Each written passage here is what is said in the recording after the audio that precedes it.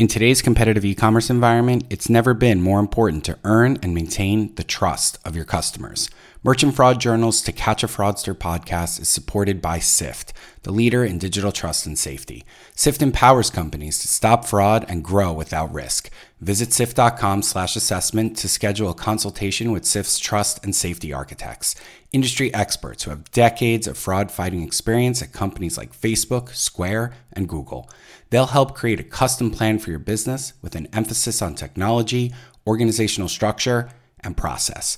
Visit sift.com/assessment today.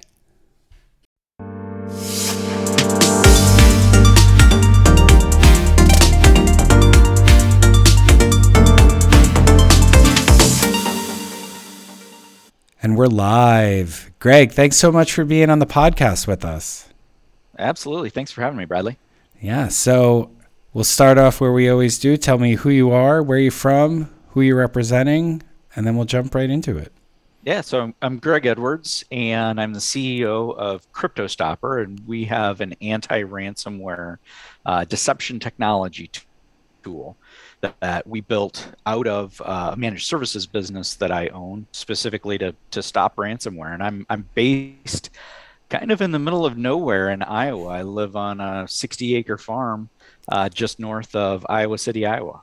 That's amazing. I've actually driven through Iowa, not recently, but beautiful, beautiful place. So crypto, oh man, where do we start with the crypto? This is one of the new subjects that we're tackling on the publication. Definitely something that's up and coming, something that people are really interested in hearing about, really a lot of information that needs to kind of get out to the public. So before we jump in and talk about your fraud stories, I definitely want maybe to give our audience from the horse's mouth why they should care about crypto fraud, because in the payments industry, usually we talk a lot about chargebacks. That's the big thing, and preventing chargebacks, and then all the problems that come with preventing chargebacks. But obviously, crypto, you're not in that world. You're not dealing with banks. That's largely the point of the thing. And so I'm interested myself, and also for our audience, to hear why the fraud community should care about cryptocurrencies at all from a fraud perspective. Yeah, well, I mean, I think, first of all, I think over the next 10 years, we're going to see crypto just continue. I mean, as much as you've seen it already in the news, I think you're going to see more and more about cryptocurrencies. And the reason that people should care, I mean, it's not something that I would say if you wouldn't probably have to ever switch, but I think within the next 25 years that cryptocurrency will be the primary way that most of the world deals with their finances. So I think it's something people should begin to learn. From a fraud standpoint, I mean, right now cryptocurrency is the Wild West. So depending on how you're getting into crypto, there are so many opportunities to have your entire crypto wallet, as they call it, stolen. So if it's something that you're just getting into, you definitely want to do your research. And there are plenty of reputable firms that can hold that crypto wallet for you so that you don't have that information directly and just on your own laptop or PC. So yeah, I mean, lots of reasons people should care about learning crypto or just stay completely away from it. One or the other. You already missed the boat. Bitcoin's already in the tens of thousands. It's already done. You just take your ball and go home. All right, so let's hear some good stories. Let's hear the first story. So the first story, this is an accounting firm that was breached, and the fraudsters stole about just over $40,000 from the U.S. government, from the IRS, through fraudulent tax refunds. So the way that this happened, we actually were hired by this accounting firm to come in and shore up their cybersecurity.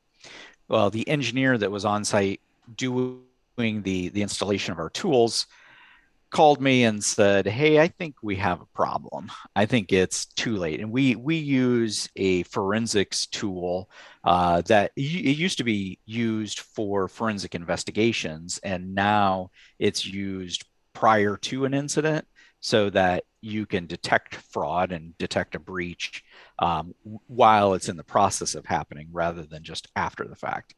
Well, in this accounting firm's particular case, as soon as our forensic tool was installed, we found that there were data files being transferred to Santiago, Chile, which should not be happening from an accounting firm within the US. And it turned out that this firm actually was being used, not only had all of their clients' data been stolen and fraudulent tax returns filed and paid to the tune of a little over 40,000. But it was also being used as a beachhead to also steal information from other firms, put it there, and then transfer it all to Chile. Wow. All right. So many questions off the bat here. For merchants, when they are creating these wallets, let's start at the beginning, because I think a lot of Yep. merchants Yep. don't even really know what that means. When you're talking about creating a wallet, somebody has to hold it. Take us through that process, what that means, who the players are, what the risks are when you're selecting these types of people, just anything in that landscape to Yeah. help merchants understand what they need to be doing. Yeah. So backing up to the cryptocurrency discussion, in selecting a wallet, there are so many different ways to do it. And I don't know that we have time in our podcast today to cover all of that, but you literally can have a Bitcoin wallet that really is just a set of numbers. You can take it offline and have that just be a paper code, really is what it comes down to. Um, or you can have it sit on a USB key or in an encrypted space on your laptop or desktop. There's all kinds of ways to save that information. And what it comes down to is it's essentially a password. It's just a long encryption code that is your key to your wallet. And that's what gives you access to it. And then you go in and transfer funds back and forth. Well, that's the way that Bitcoin started out, and the way you still can do, but much more common way is to go through a company like Coinbase, where they manage that wallet for you. They manage all the encryption keys, and then you just have a password and two-factor authentication like you would with a bank to get into that Coinbase account and into that wallet. So And that's how a my business recommended. would do this as well. This so if I'm a merchant out there, I can just open one of these wallets in the name of my So business. as a merchant, you actually would sign up with a merchant account, similar to the way that you would through. So I was talking from the consumer side. So from a merchant side, they would sign up through one of these services and do that the same way. And really, the key is to make sure that you're working with a reputable company, because again, with crypto, I mean, it's such the Wild West, that you want to verify how long have they been in business? Are there references that you can actually check on and verify? Are there any red flags you could throw out off the top of your head? So I mean, red flags. It's going to be hard to discern from them, but certainly if there's any information that you can't verify, then that's going to be a red flag to me. So if they're promoting that we work with these 10 different companies, and you follow up and you find out that's not actually the case, then the thing is you need to follow up and preferably find someone that you can talk to that's worked with that company and have a firsthand a firsthand reference. So do your due diligence. Don't be lazy. Do your due diligence. All right. Because again, crypto is completely unregulated. I mean, there is zero regulation. Gotcha. Okay, so now you're an accounting firm. You've opened up this wallet. You're working with a provider, or you're doing it on your own, however you're doing it. And now you find out you're taking transactions from people. Now, take me through, if you can, how these vulnerabilities are exploited. What are they, and how are these fraudsters getting at them? Are they stealing passwords? Are they hacking? Are they putting malware and getting your password? What is the entry point, their vector to get in? Yeah. So in this particular case, the vector came in through remote connectivity. So the work from home connection was compromised, and actually the password was compromised, and two-factor authentication wasn't being used. And so that's how, so they were essentially logging in as a user into the network, just like if they were a work from home individual. Okay. And they knew, so these hackers knew the systems that were being used and had written their own programs to extract the data, encrypt the data again, and then exfiltrate it. So they knew very well what kind of company they were attacking, what data they were looking for, and how to extract it. So when they're getting this information through the connection, were they pretending to be a customer at one point, and so they were asking for access to the screen share? How are they getting that point of entry? No, so the point of entry was they were connecting, they actually brute forced the password. So a brute force attack is when you try the same password over and over and over. And this firm didn't have, number one, didn't have two-factor authentication set up for their remote connectivity. And number two, didn't have a brute force detection, which seems like and sounds like, how does that happen in today's world? But it happens all the time, that companies just don't realize that how vulnerable they are. And so they don't think, oh, we would be a potential target. They don't recognize or realize that. Right. So they brute force the password. Did they get the password to the wallet, or they got into their system essentially? Got into their system. And then we're able to take the password to the wallet. Okay. Right. So now we're at the point they're in, and they're doing all this stuff. And lucky for this company, not only are they getting hacked and stolen from, but now the IRS is getting involved. So there's so many issues here that I kind of want to cover from a liability perspective, as well as a merchant, and what you need to be thinking about when you're an unwilling or unknown accomplice to defrauding the IRS, which I'm sure is a terrifying experience for an accounting firm, and not a place that they want to be in. But before we get there, I'm really interested to hear kind of what that looks like on their end once they see that this is going on.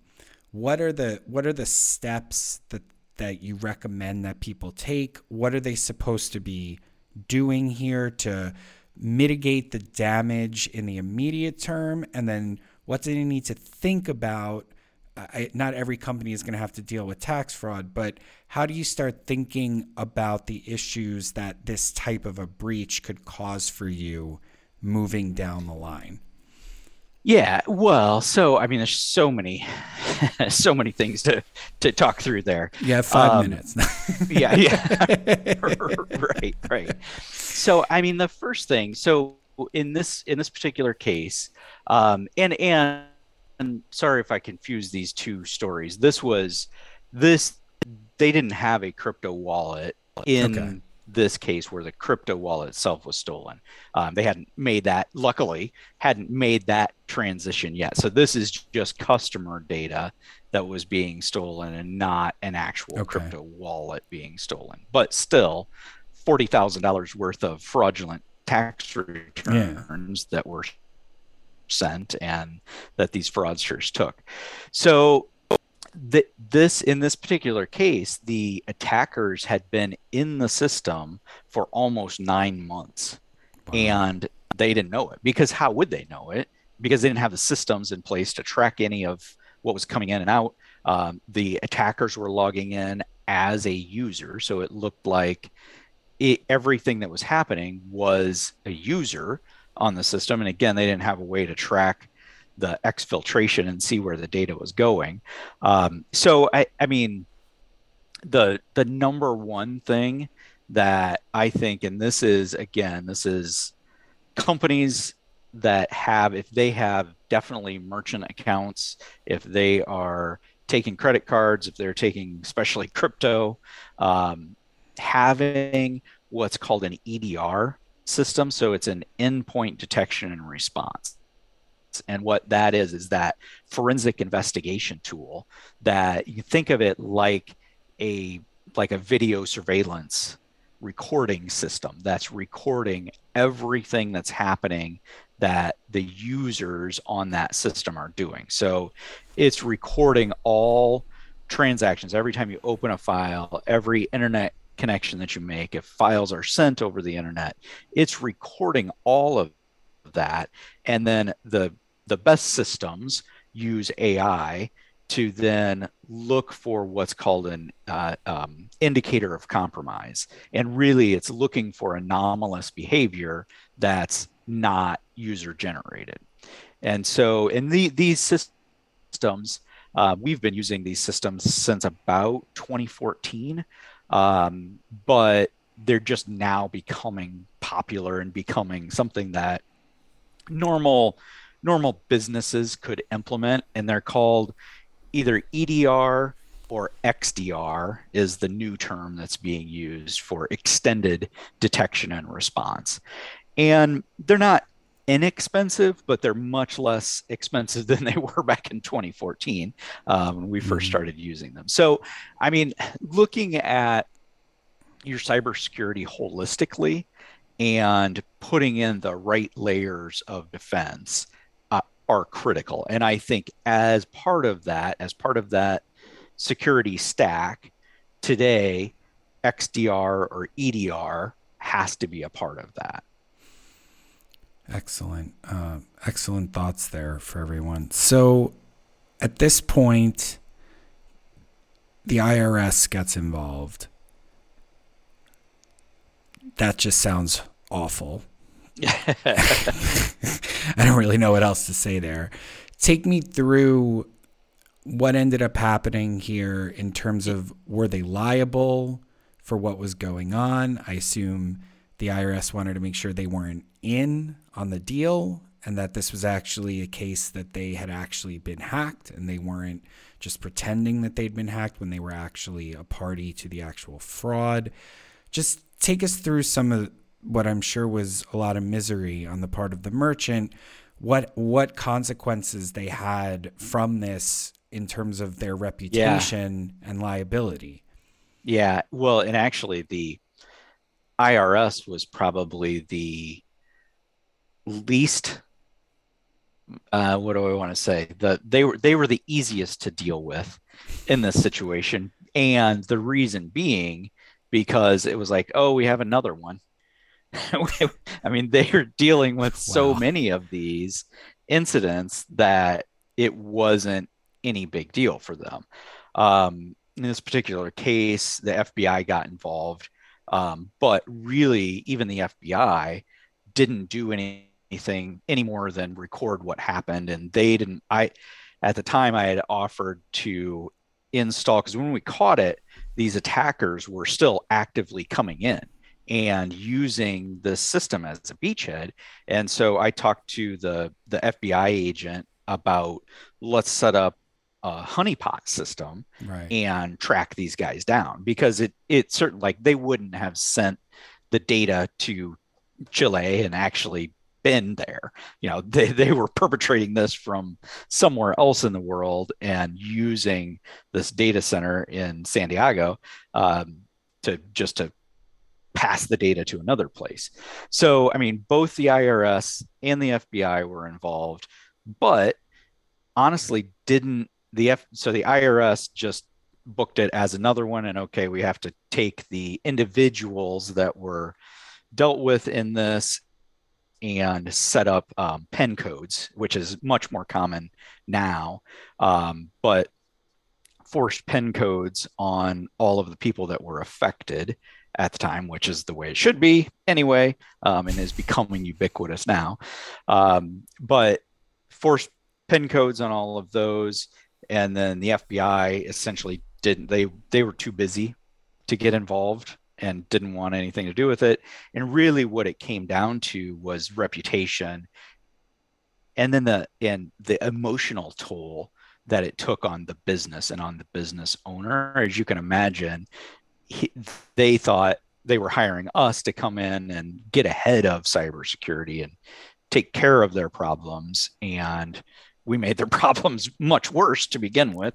Honestly, I mean, they would have it would have come out eventually, and we probably found it several months before. Like, it would have taken months and months more for the IRS and the FBI to track back where this was coming from, and so at least got ahead of it in that standpoint.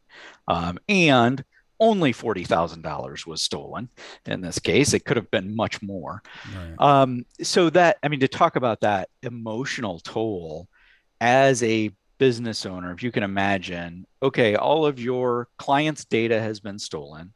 You're now going to have to go and talk to all of those people, provide fraud protection for them. I mean, it was devastating to this business owner, and not something that people probably think they're ever going to have to deal with in their life. To have data stolen, have that data being transferred to Chile, working with the FBI and the IRS to determine what happened, then having the FBI and IRS basically both be like, yeah, this happens all the time, go on. But then still having to contact all their clients.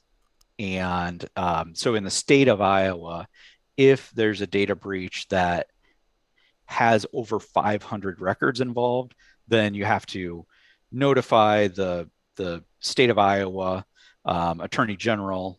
You're listed then on the attorney general's website as what happened. We call it the wall of shame. Wow. Fortunately or unfortunately, were there any consequences to this to them from a so business standpoint? no, there were not, and that is changing. So that's something where right now, I mean, in the state of Iowa, even there's no law against even ransomware in the state of Iowa, and that's the case in most states. It's just the legislatures haven't kept up with the cybercrime that's out there, and so there were no penalties directly to the business. It ended up costing about $120,000, just so there's some penalty there. Right, of course. In the notifications, because you had to notify attorneys involved, had to do more forensic investigation, had to hire a third party firm to do that third party investigation because we couldn't do it, as even though they basically didn't have to do anything. We turned it all over to them, but ended up costing about $120,000 in cost, but there weren't any fines on top of that. All right, so I want to make sure we get to the next story. And you said this one's going to be more direct on point with the crypto. So I definitely want to hear the next one. Yeah. So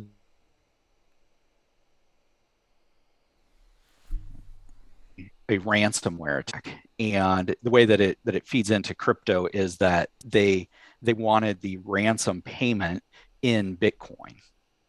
And the company that was attacked, this was this was a manufacturer, again, here in the state of Iowa, that was hit by a ransomware attack that came in through email and encrypted all of their server data.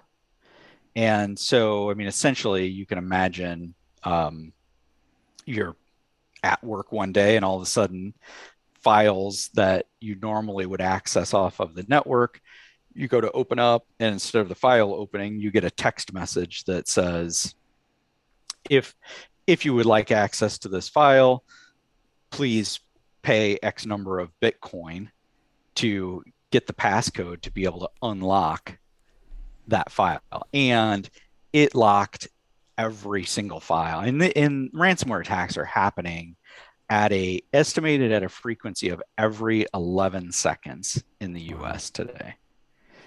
So, I mean, in this case, the ransomware completely went through all of the files, shut the business down. I mean, they were able to recover from backup after a couple of days, and worked with the company to get through that and recover from it.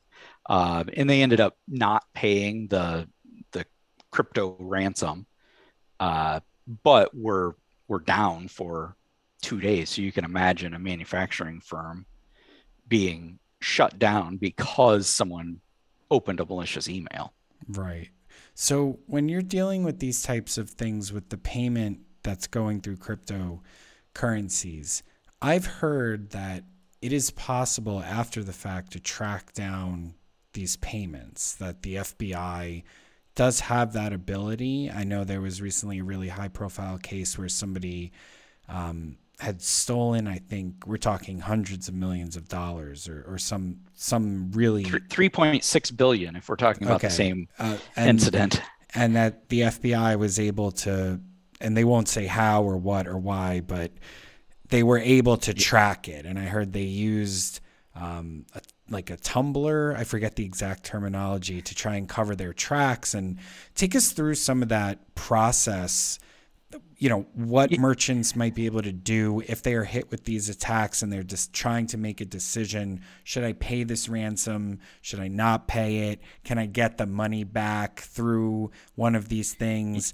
Because I think that that's definitely something that people think about. And I assume that not everybody is treated the same, that the FBI isn't tracking down a $20,000 ransom payment the way that they're going after a $3 billion one. So just take us through that whole process. Yeah. So I'm sure there's more, but there's only 2 cases that I'm aware of where the FBI actually tracked it back to the original attackers. The case that we're talking about here was $3.6 billion of Bitcoin that actually was stolen, I believe, in 2016 or 2017. And it was 73 million at that point. And because of the increase in Bitcoin, it went from being worth 73 million to 3.6 billion in that amount of time. And the FBI was able to track that down. And so the thing about Bitcoin specifically and most cryptocurrencies is that these wallets that we're talking about, they're public information. They're, as far as the account, like if you think of it in banking terms, the account number and the amount are public information, and that's what's in what's called a ledger that's part of the blockchain. And so those are completely transparent.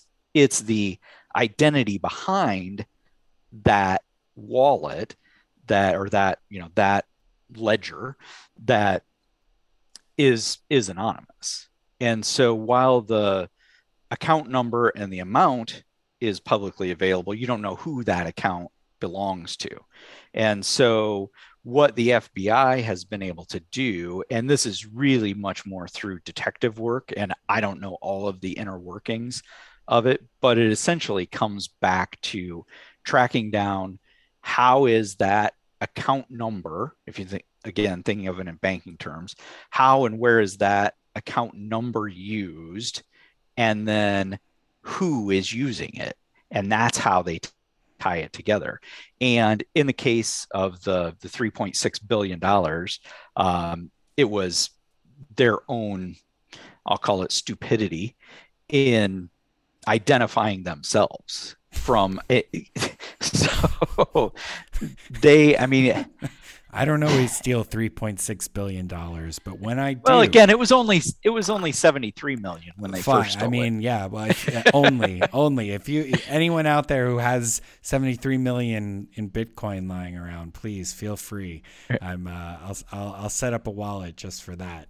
I think I Yeah, actually do yeah. have an account on Coinbase. I think I bought like $100 worth of Ethereum 2 or 3 years ago, just because I said, well, if this thing goes to 50,000 and I didn't put $100 on it now, I'm just gonna feel like a schmuck. So I need to just like throw my $100 on this just for the mental health protection kind of Yeah, box. yeah. After you Wh- miss the Bitcoin thing, you're like, I don't want to miss the next thing too. Then I'm just being lazy. So, Right. Well, so you should check it and see. It might be depending on when you bought. It hasn't gone to 50,000, but I want to say maybe 3,800 the last that I checked. okay, I'll So check it it out. I'll check it out. might be worth a few grand. So I mean, so if I had 76 million, I think I read this. They were doing the Insta thing. They were flashing the money and Oh the yeah. cars and the look at me It, and you know. yeah, yeah, exactly. And that's how they were caught. The other incident that I'm aware of was the perpetrators of the Colonial Pipeline attack. If you remember that Mhm. happening last summer, and this was an incident that shut down 45% of the oil and gas flow to the east coast of the U.S. So again, super high profile event. The perpetrators of that attack were they were users of this ransomware as a service. So if and this whole nother discussion to talk about, but most of the ransomware that occurs today is through you think of like software as a service. Well, these attackers are buying ransomware as a service from better hackers that put together these systems. And so the Colonial Pipeline attack actually happened from an affiliate of a group called R Evil that was this affiliate was using the ransomware as a service from R Evil, and the FBI was able to track back that affiliate. They didn't ever track back the R Evil perpetrators, which Because they were the actually better have now hackers. supposedly shut down. Well, and they were the better hackers, so they knew how They were to the better hide hackers. Yeah, themselves. exactly. Yeah, yeah, and so yeah, I mean, merchants should not expect if their $20,000 is stolen that the FBI is number one going to care, or number two have any clue of what to do about it. Right. Yeah, I'd imagine it's a huge undertaking to do this kind of forensic work and dig through. And I did read in that article as well that these people, while hilariously flashing all this stuff on Instagram, did also do some of the things that people said would have been considered best practice to try and hide your tracks. And so people in the community, I'm not in the crypto community, but I read that people were actually pretty surprised even that the FBI was able to do this, considering all the things that they had done to try and hide their tracks. Right. And the FBI hasn't been very No, forthcoming of about course, exactly of course, how they of tracked them course. back. But my assumption is um, it's much more. I mean, I'm sure there were some advanced detection methods of trying to figure out where those transactions took place, but I'm assuming that this was much more good investigative detective work as Mm, opposed to being able to literally track the the wallet, because right. you mentioned tumblers, and essentially what a tumbler is it's other kinds of cryptocurrencies. So you think you start out with Bitcoin, And what a tumbler does is it takes and transfers that into other cryptocurrencies and then back out the other side. And then it's in a totally different wallet. And the surprise in the community was in, well, how did they ever track that all back? And again, the FBI hasn't been forthcoming, and they may have some techniques to be able to track that all the way through. But my assumption, again, is that it's good detective work as opposed to actually being able to track those transactions back through. Gotcha. So to bring everything to a kind of a closing note here, if you're a merchant, it seems like there are a couple issues here. One, you need to be thinking about your own wallet and how you're protecting your own keychain or your own password for this.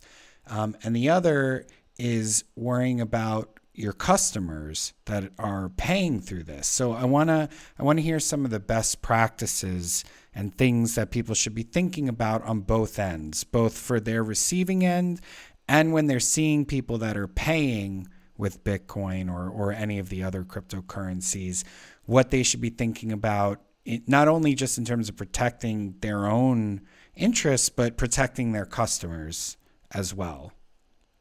Yeah. So, I mean, the number one thing is using two-factor authentication. So, going beyond, if we'd been having this discussion 3 or 4 years ago, it would have been make sure you're using a secure password that's not used in multiple places. I mean, that is still something people want to make sure they're using a good password that's not used the same password over and over.